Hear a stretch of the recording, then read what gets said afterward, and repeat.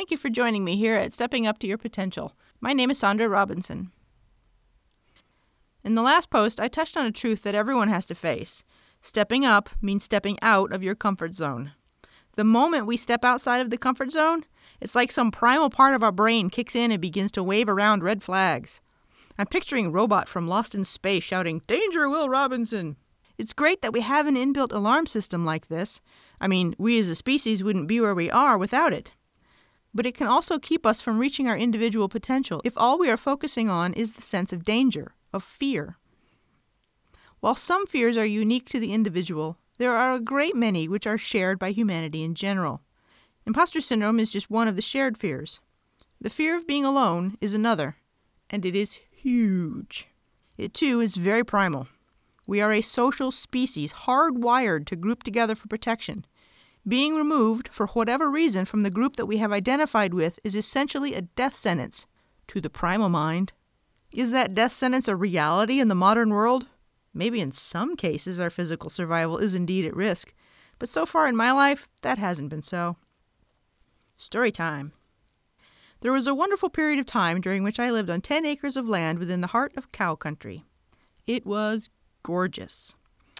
And yet, I didn't want to mow 10 acres, so I decided to get goats. But since I'm into historical reenactment and love pretty much all things fiber and fabric, I decided I wanted to get Angora goats to learn everything sheep to shawl as well. As a tidbit, Angora goats are the source of mohair. Anyway, I ran across a lady who was giving away an older boy with one horn, and I couldn't pass up free. I happily brought him home, my very first and only goat. Unfortunately, he hid in the barn 24/7. Not knowing any better, I figured goats are therefore shy. Odd, but okay. After a few weeks, I finally managed to get him some friends, 3 females. They also went into the barn, and all was fine.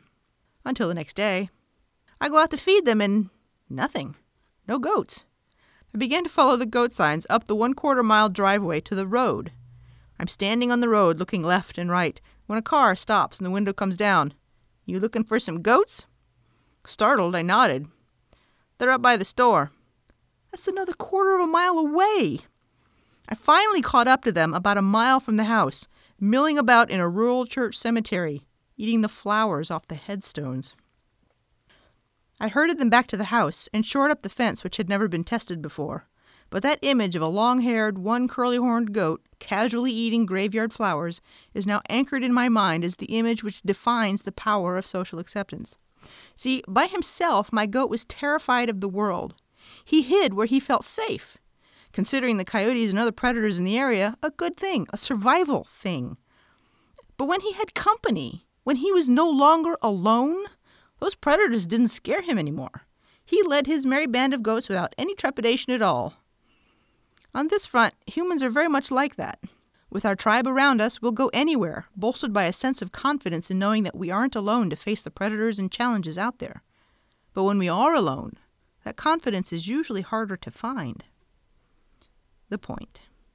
The fear of being alone is a very primal fear and very powerful. Do not dismiss it. Remember, we are a social creature, and like that goat, hardwired to band together.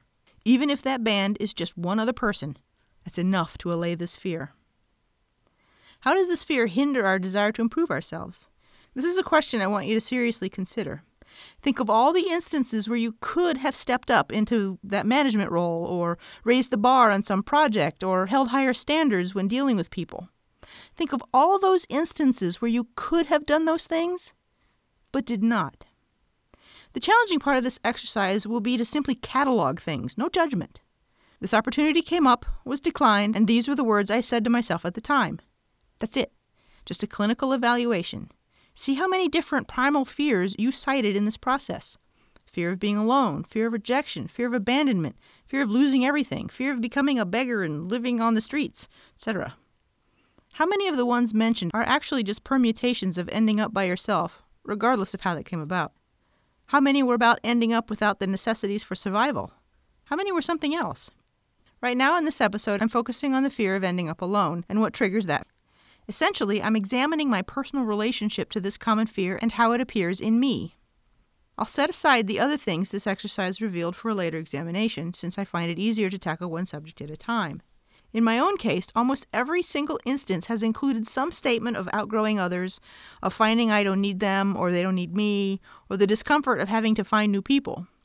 So based on the words being used, I'm not afraid of people abandoning me per se. I'm more concerned about abandoning them. See how paying attention to the words we use can give us insight into our motivations? Always pay attention to the excuses you use, especially if they are internal. That is personal growth gold right there. Now that I can see my own manifestation of this common human fear, what can I do about it? I happen to be dealing with a triggering situation right now. I'm in a group and the majority are preferring to keep things unchallenging, non-pressured. I, however, want to see myself challenged. I realize now that I've been unconsciously holding myself back so that I didn't grow beyond my friends, and then just dealing with the resulting frustration. Because I can see this situation with clearer vision, I now have a choice. Do I let go of my desire to see what I can really do if I apply myself? Or do I stay with the pack and just coast along? If I stay with the pack, I have to completely relinquish all ambition.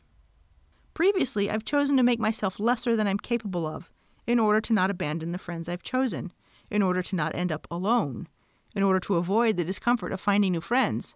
And in all honesty, it's easier just to coast along with the pack, so laziness is a factor that I have to own. It takes work to step up. But in this instance, I'm actively, consciously choosing to push myself higher.